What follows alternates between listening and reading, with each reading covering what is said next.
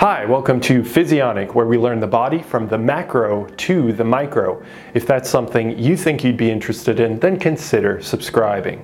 So today we're going to be talking about creatine, and while I know many other people have discussed the creatine molecule and its impact on weight gain, as well as performance boosts and all these other positives, even potentially talking about health, today we're going to be discussing how creatine may have a direct impact on muscle hypertrophy. So if that's what you're here to find out about, then in a short, sweet, science-based video, let's go ahead and jump right in.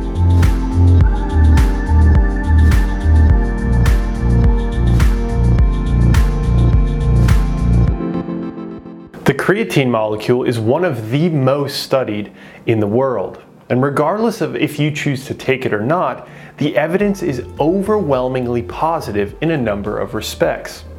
This instance is no different. While most people take creatine for its performance benefits via an increased intracellular creatine content, leading to more available energy for your muscle cells to use, there is another benefit closely linked to this one that few discuss. Evidence suggests that creatine may increase muscle mass by its simple existence in the body. That's right, creatine alone may be straight up anabolic.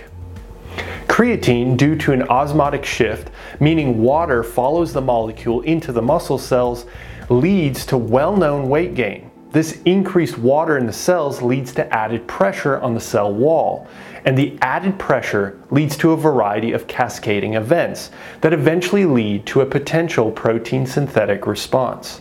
Interestingly, creatine may also lead to a decrease in degradation, so the combination of these two outcomes would lead to an increase in muscle mass and size as each cell grows outward. Exciting stuff.